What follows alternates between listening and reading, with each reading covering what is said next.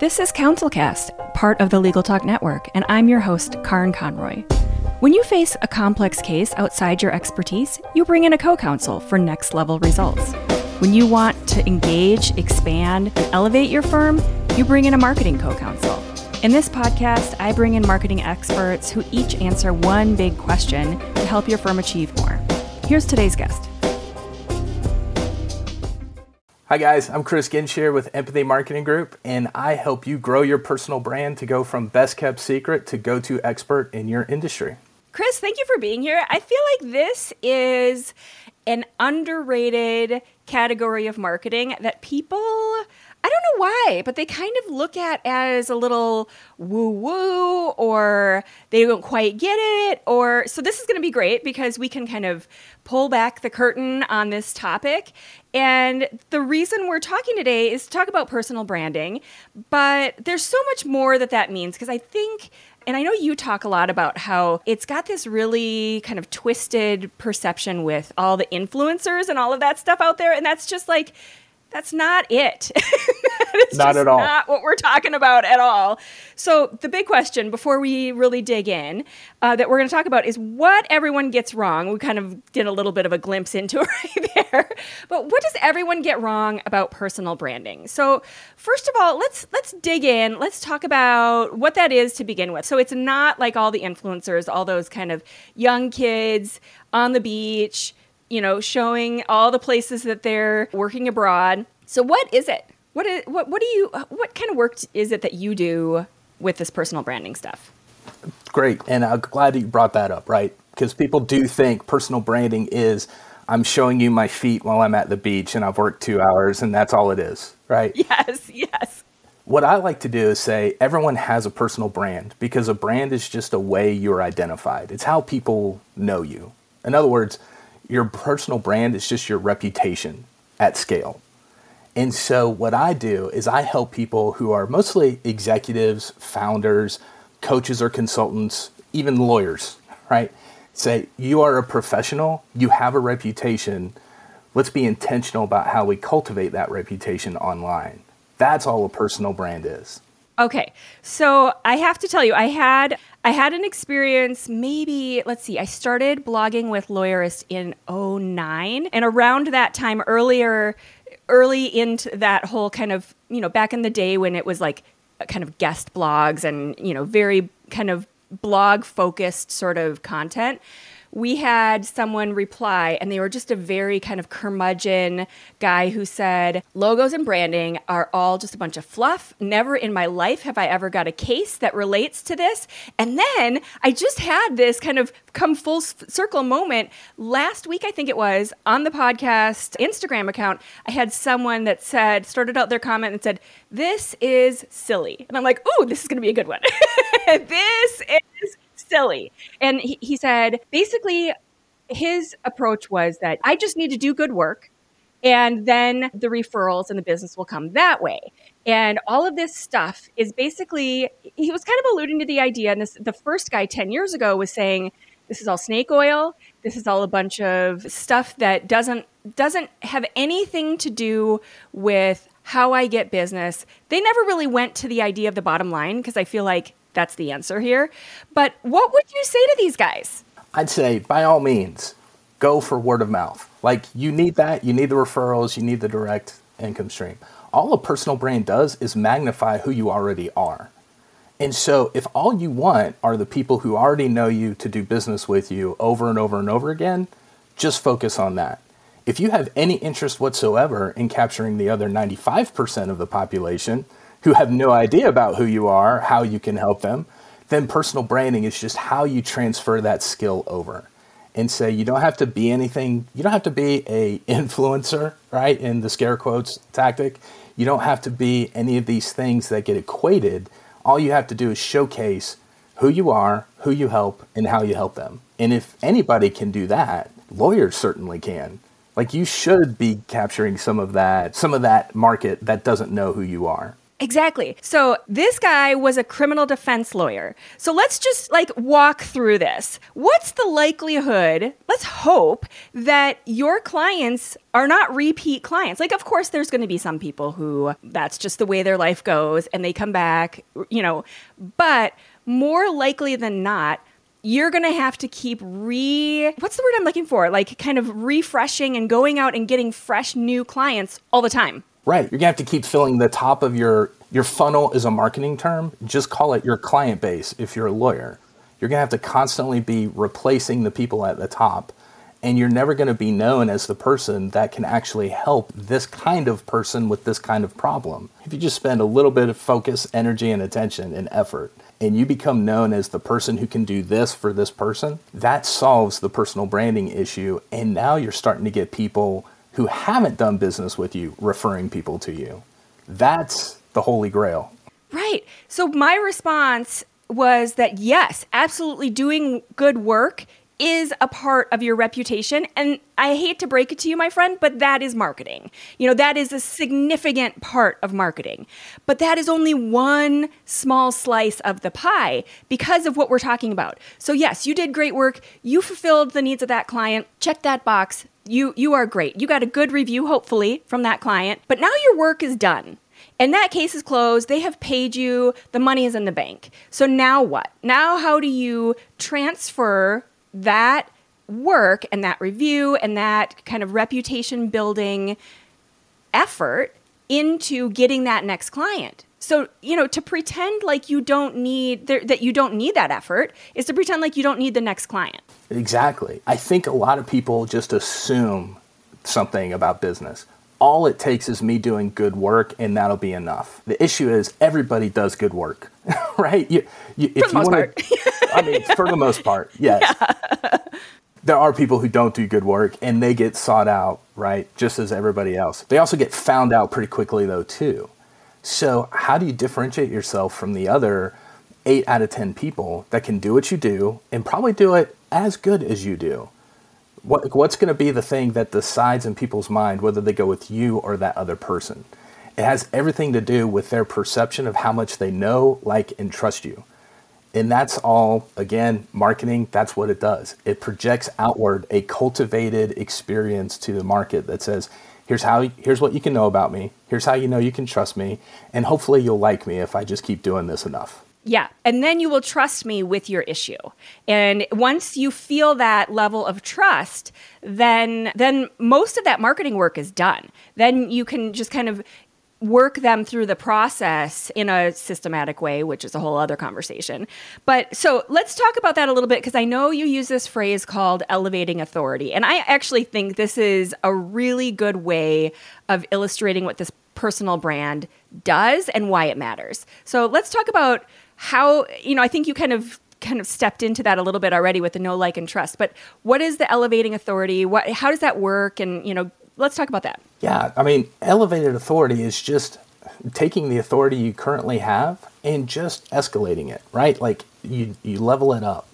I had a client one time who was a lawyer. Actually, he was a criminal defense lawyer too. And we were working together. And one of his goals was, I want more business. But more than that, I want more opportunities to kind of venture into other things, whether it was speaking, whether it was, consulting, not necessarily direct client work. Well, he couldn't do that if he was only known as the best criminal defense attorney in his little pocket and corner of the world. And so what we had to do was kind of work together and say, okay, how can you demonstrate your authority so that we can elevate your authority? If you can demonstrate to a wider audience why you do what you do, how you do it so well, the results that you get, how you can help the people that you help, then more of those opportunities are going to come your way. You're not going to be signing up for different lists all the time, hoping you get asked to speak at something, right? Which is something that happens. You're going to get the private call, the email, the DM, the something that says, would you please? Exactly. Yes. You're going to be invited in versus trying to push your way into something. Yes, I think that's a perfect visual of it too, is that all of a sudden it's like, oh, we're rolling out the red carpet for this person instead of, yeah, like you were saying, trying to push your way in and like saying, please, I need this attention. Yeah, having a personal brand is what lets your reputation precede you into those rooms, into those opportunities. Oh, that's so good. Yeah, I love that. Okay, so that explains the why. What's the how? So what are the tactics that you use? Because you were talking about you have to demonstrate your authority. So what are those tactics? What do you typically suggest for people to do that? Yeah, and I'm glad I'm talking to a bunch of lawyers because I don't know what all the legal ramifications are. But I know when I work with clients, what it looks like is this. We just look at what are some of the successes you've experienced in your role, whatever that is. And how can we package that up as, say, a case study, a testimonial, an authority building post? So a lot of what I do is if I'm not coaching clients directly, I'm writing for them on platforms like LinkedIn and Twitter. And there are certain styles of writing that really gravitate towards here's an authority building kind of post or tweet or thread and all these other kinds of things. I'm working with one guy right now. He's actually a receiver. So he's a consultant. He was brought in on a receivership issue that he basically managed for over 6 years. And he took it from what would have been a $30 million transaction to something that actually, like, I'm trying to get my numbers right. It actually resulted in a $289 million sale at the very end and distributed over $89 million in the interim period because of his ability to manage it. But he was brought in by the court in this situation. So now he's coming to me and he's saying, hey, Chris, I've got this great story. I want to turn this into a white paper / case study. From this story, I did good work. I picked up this other client, so I did good work there. And then I picked up this other one and I did good work there. So what we're doing is we're turning all of that history into actual content that says, hey, here's what we did, here's how we did it, and if you want me to help you with your situation, here's how you get in touch with me. Yes. Okay, so I use both blog posts and case studies. I'm sure you do too. So let's break that down just a little bit to talk about like what's the difference. I'm sure people call things a case study and I look at them and I'm like, that's not a case study, that's a blog post, and vice versa. So what is the difference? I mean, I think there's a lot of variation in both. And why would you use one versus the other? Gotcha. I mean, this would be a great conversation to have with you, Karin, because I don't know that I know the best answer to this. I know my answer is this. There might be little difference between a very well-constructed, large-form blog post, and that's not what I see a lot of, especially legal case studies being. What I see legal case studies being are like blurbs for what should be the case study, not the case study itself, right? What I see it as is you're literally telling the story in an intentional way. And so you have to have the lead. You have to have the hook that gets people's attention. You have to have the lead that kind of sets up the situation and the bottom line results.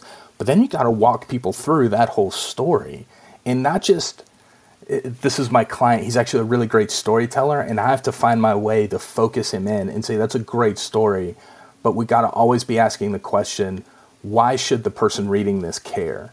Right. How does this matter to them? Yes. I think that's the difference between a great case study, white paper, or just a blog post because you're hoping to get a few extra eyeballs on it.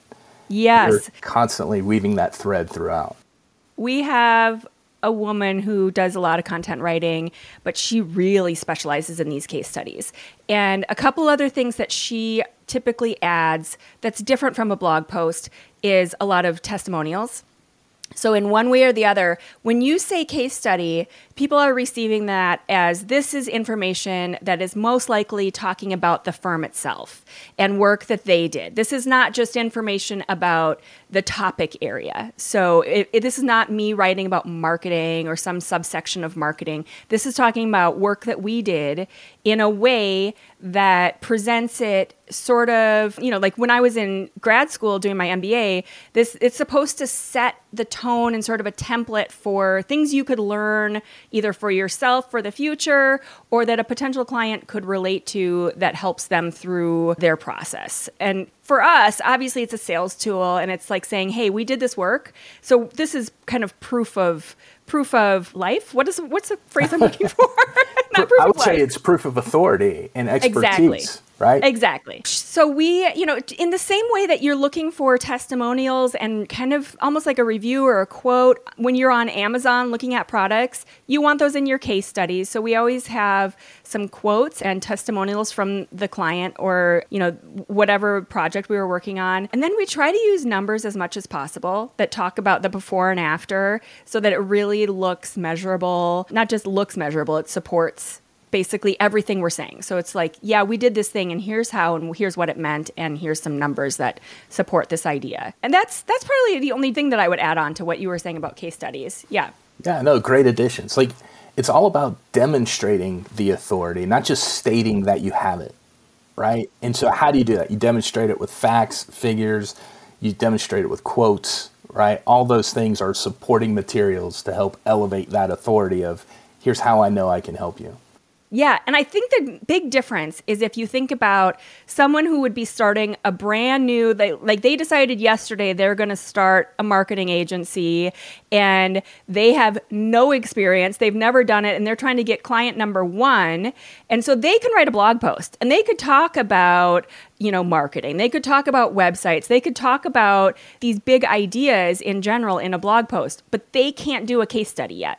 So that's the big difference. So let's talk about monetizing your personality. I took this from your website too, and I love this. Once again, we're talking about personal branding and all of that. But how do all these ideas come back to your bottom line and money? Yeah, it all depends on your goal, right? So I have some people that I've worked with, their goal is clients, like I need work, so I just need more clients. I have other people I've worked with where the monetization strategy is much more long. It's on a longer timeline. They don't need to make money next month. They're looking for a year from now, 2 years from now. I just got off a call with someone who's thinking, I'm in a contract for 3 years. I'm thinking that far ahead of what am I going to do when this contract's over, right? That's awesome. It really is. I'm just like, nobody does that. I'm almost like, you don't need me right now. Like, I'll give you the strategy. Just keep doing this. And then 3 years is up. Come talk to me. But it's all about identifying your goal and then just getting really clear on the offer you're trying to make for that goal. So if you're trying to get clients, you need to actually put out there, here's who I help, here's how I help them, and here's how I know I can help you. If you could just answer those 3 questions and start putting out content that regularly bounces between those 3 or includes those 3, you're going to start seeing people actually pick up the phone, send you an email, send you a message and say, hey, I know you do this. I'm in this situation. Can you help me? And now you're in the sales call process, right? So exactly. So what do people do wrong with this? Because I know what my answer is, especially for lawyers. Where do you see them thinking that they're monetizing it when they're just kind of shooting themselves in the foot? They just say, hey, I'm a lawyer, hire me. Yes, I went to this law school. That's exactly what I was picturing. I'm so glad you kind of were able to read my mind on that one, because I was exactly picturing when we first start working with an attorney and we will craft their bio page. And I could not even tell you how much time I have talked about bio pages and how important they are. And recently we've got a couple clients and they literally took all the content that we drafted that is up ahead of, like, this is where I went to school and whatever, and they take that all off. We just want these bullet points. This is where I went to school. This is where I'm admitted to the bar. These are some articles I've written, period. Take all that other stuff off. It's like, okay. So you're saying you just want to be like every other lawyer out there and not distinguish or differentiate yourself in any way whatsoever. Right. You're not answering any questions that a potential client is actually asking you. They do not care where you went to law school. They care that you did. So you need the bullet point there just to prove the point that you did. But that's it. It is such a minor concern as compared to everything else. Yeah. And there are ways of weaving that in, but you've got to tell your story. That's all a bio is a story you tell that has as its focus perspective the other person reading it, not you. What I like to say, I love Simon Sinek, but I think he has done maybe a disservice to some of the world of marketing. People don't care about your why. They don't care about what matters to you. They care about what matters to them. So include where you went to school. Yes. Include that you passed the bar exam. Yes. Include that you're credentialed. Yes. Include your articles. But at the end of the day, people just want to know, can you help me? And if you can demonstrate two things, I like to say, empathy and authority in any piece of content that you write, you will answer that question for them. But bullet points don't answer that. You got to actually tell the story. Okay, so give me some examples or kind of an illustration of how you would do that on a bio page and why kind of stripping off that intro paragraph or the description or the things that are not bullet points, like why is that kind of destroying this whole idea of your personal brand? Yeah, it's reducing your personhood to a bullet point, and you just can't do that. Like you're not a highlight reel.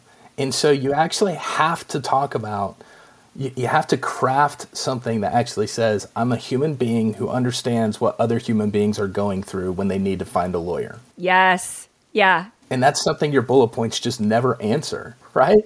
It's all about, hey, look at me. I'm so great. I went to this school. I accomplished this goal.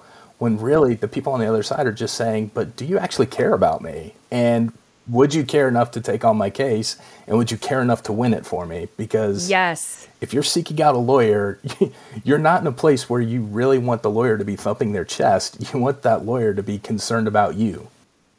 I think that's so perfect because what I'm picturing when you're describing is that my daughter has this whole thing in her 5th grade class where they'd spotlight each other and kind of say, hey, this kid did a great job or whatever. And you are putting the spotlight on yourself when you are doing those bullets. And that is not the point. This website is not an ego exercise just to kind of talk about the fact that you went to law school. The website is trying to get you clients. And so put the spotlight over there on them. And by doing what you've described, there is no spotlight. Well, there is, but it's just on you. And there's no discussion or thought of the client. And I keep coming back to the name of your firm, which is Empathy Marketing. There is no option for empathy on that page at all.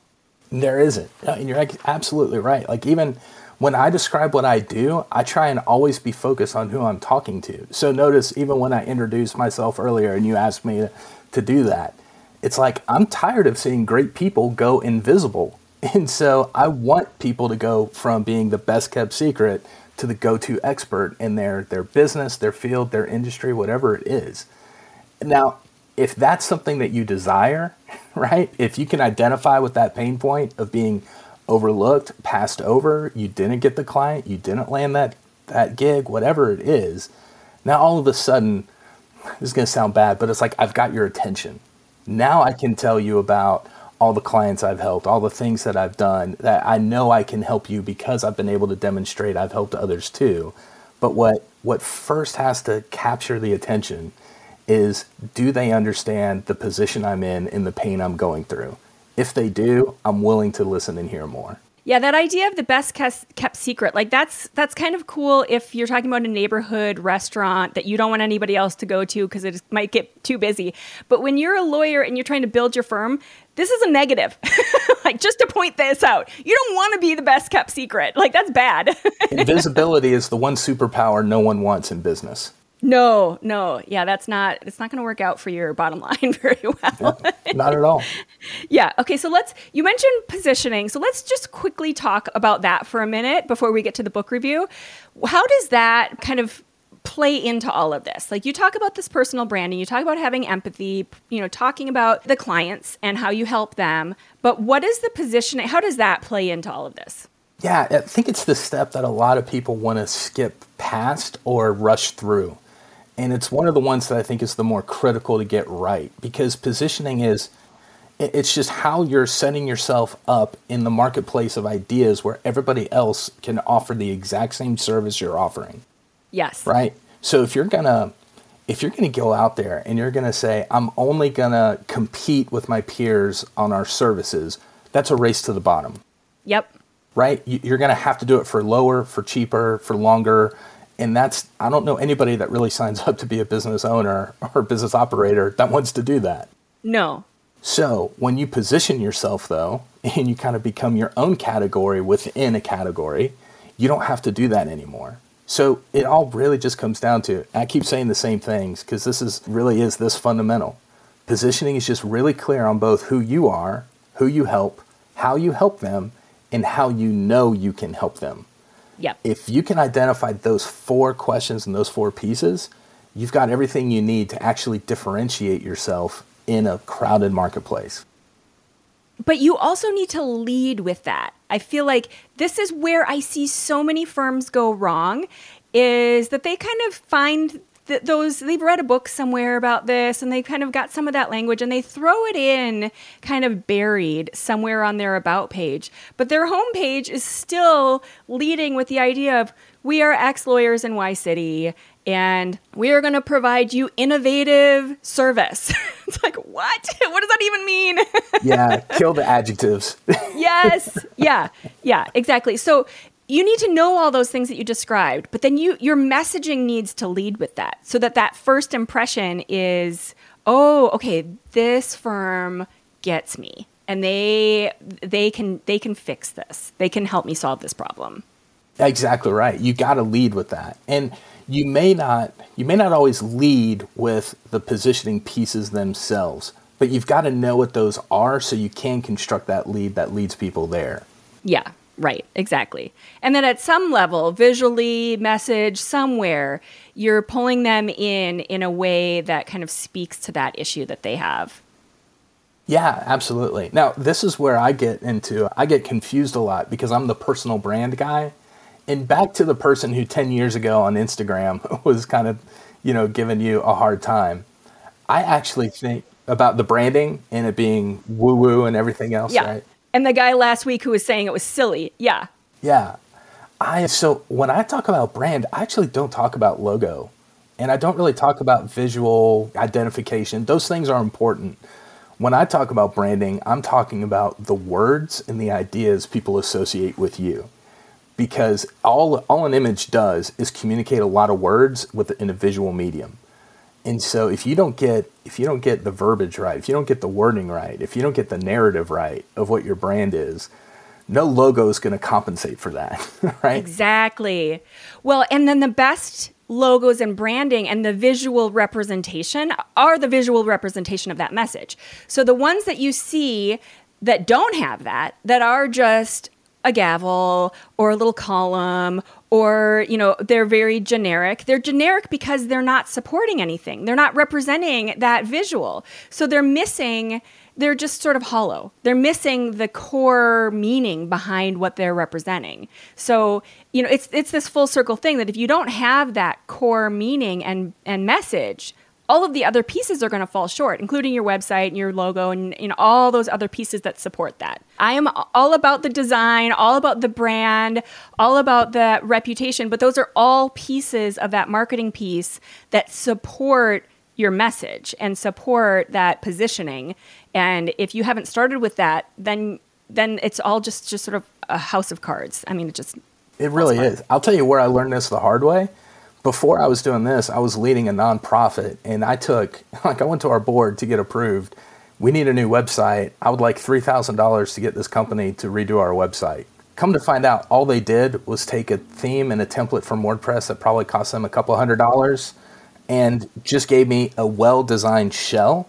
I still had to put in weeks and weeks of work crafting all the words that went on that page, or pages on everything. And it's just like, what I really wish I would have done was paid somebody $3,000 to help me figure out the words that go there and how to construct that message, because I could go buy that theme myself. I can go find somebody to give me a logo.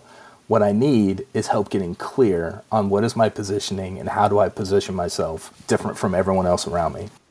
Exactly. And that's the difference between strategy and tactics. If you don't have the strategy, all the tactics are just going to be, like we said before, they're just going to be kind of piecemeal and they don't have any meaning and they don't show anything and you're going to wonder why. And it's because you skipped the most crucial part of it. It's like you're just skipping to dessert, and not in a good way. Like you have no nutrients, you have nothing healthy that's going in your body. You're trying to skip ahead to dessert, and then you're just going to be full of this sugar that is just doesn't feel good. It doesn't look good on your body. Like, it doesn't mean anything. I feel like that's not really the greatest analogy, but I think you know where I'm going. No, yeah, it feels great in the moment, and you feel awful later because it didn't solve your problem. Exactly. It just made it worse. Exactly. Yeah. All right. So it is time for the book review. So, Chris, I know you've got a good one. We had a good conversation about this one earlier. So what's the book that you have to recommend that everyone should pick up? Yeah, so mine is Lynchpin by Seth Godin, and it's a book that kind of flies under the radar.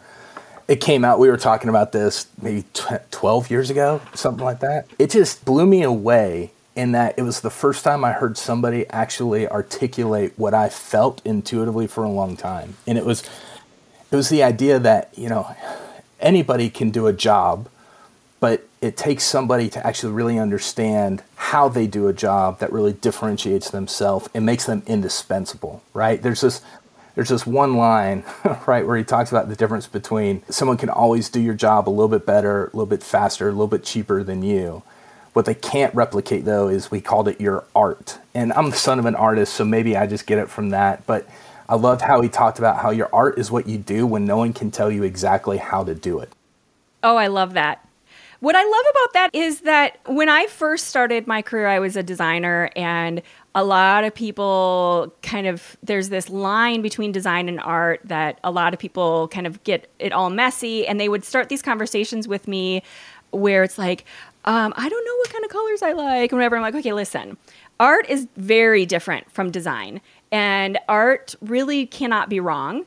And so when you're talking about art in those terms, it's like, this is you at the core, where you are doing and creating and doing this work that is unique and just kind of creative. Design can fail. And so design is a whole other ball of wax. And design has elements of art in it, but for the most part, it has a function and a goal, and it can not meet those things, and so it can fail. So that's where, I like to differentiate between those. But I love that quote because it kind of brings it back to that pure art side of things too. Well, and it's for me, one of the main things I try and do is just learn enough about my clients to try and pick out what is their uniqueness. Like, what is it, the thing that they do and the way that they do it that they just don't even see. They take it for granted. They just think they either think it's normal or it's boring. And it's like, you don't realize it. That's the thing that not only lights you up, but connects with your audience. And so we've got to highlight that. And that's what I think when I read Seth Godin talking about art, it's that personal, kind of hard to define. You know it when you see it, though, that thing that just makes you do the thing that you do so well. Yeah, and it's the thing people seek you out for, too. Because if you're doing it well, you are presenting it in a good way, then people will get the feeling that you are the only one for them. I know, for example, the woman who did the photos of my headshots on my website, I truly believe like she is the only one who has the kind of style and the look and the visuals. And photographers, that's 100% like a beautiful art. And she, like that, for me, when I think about photos, I wish I could get her to everyone, to all of my clients. Obviously, she's a single person and like I can't fly her all over the country. But that is a perfect example of someone where when I think of her, I think of like she is the only answer, the right answer for me, for sure. Yeah, and that is the quintessential goal for a personal brand right there. You want to be the only one for your person, your people, your group, your audience. That's what you're trying to get for. That's awesome. I might need her name after we're done. Yeah. Well, exactly. And then like to the point where I wouldn't even think about spending time looking for someone else because I've already got the answer. I've got her. I know what the answer is. And so what am I going to waste my time looking for someone else for? Like that doesn't even make sense to me in my brain because it's like, I've already got that answer. I was going to ask you what a big takeaway that you want the kind of listeners to get for this episode, but maybe that's it. Sure. I'm good with that. Yeah. I would put it this way. There's an author named Larry Winget. He put it this way. He said, find your uniqueness and exploit it in the service of others. Oh, I love that. I'm glad I asked because I almost didn't ask. And that is such a perfect quote for that. Find your uniqueness and exploit it in the service of others. I think that's so good because it sounds, I think the word exploit people think, negatively about, but we're talking about business. Like this is how you're going to make some money. And this is, coming back to the whole big question is what everybody gets wrong about this. Like we need to make money at the end of the day. Right, you do. But the way to do it is through overdoing it on the service side, not the extraction transaction side. And that's why I love that. That's why I love that quote so much, right? It's one, you've got to do some kind of self-awareness and understanding who you are to your marketplace. You got to know what your uniqueness is so that you can actually leverage that, exploit it, use it, and serve more people. Because ultimately, that's how businesses grow. They're able to serve more people, do more good with all the things that they have, right? And so if that's your goal, find your uniqueness, exploit it in the service of others, and you'll never have to wonder where your next customer or client's coming from. Chris Gensheer is the personal brand and growth content strategist. And thank you so much for being here. I feel like this was really important to kind of tie this idea of personal branding, elevating authority, but then tying it to bottom line and how it actually kind of makes you some money. Yeah, absolutely. It's not frou-frou. It's not hippy-dippy. It actually has an ROI. So thanks for having me. This was fun and glad to be here and serve your audience, Karin. Thank you. All right. Thank you for being here. Thank you for listening to this episode of the CouncilCast podcast. Be sure to visit our website at council-cast.com for the resources mentioned on the episode and to give us your feedback. If you enjoyed this episode, I would appreciate if you could rate and review the podcast on Apple and subscribe to your favorite podcast platform. See you on the next one.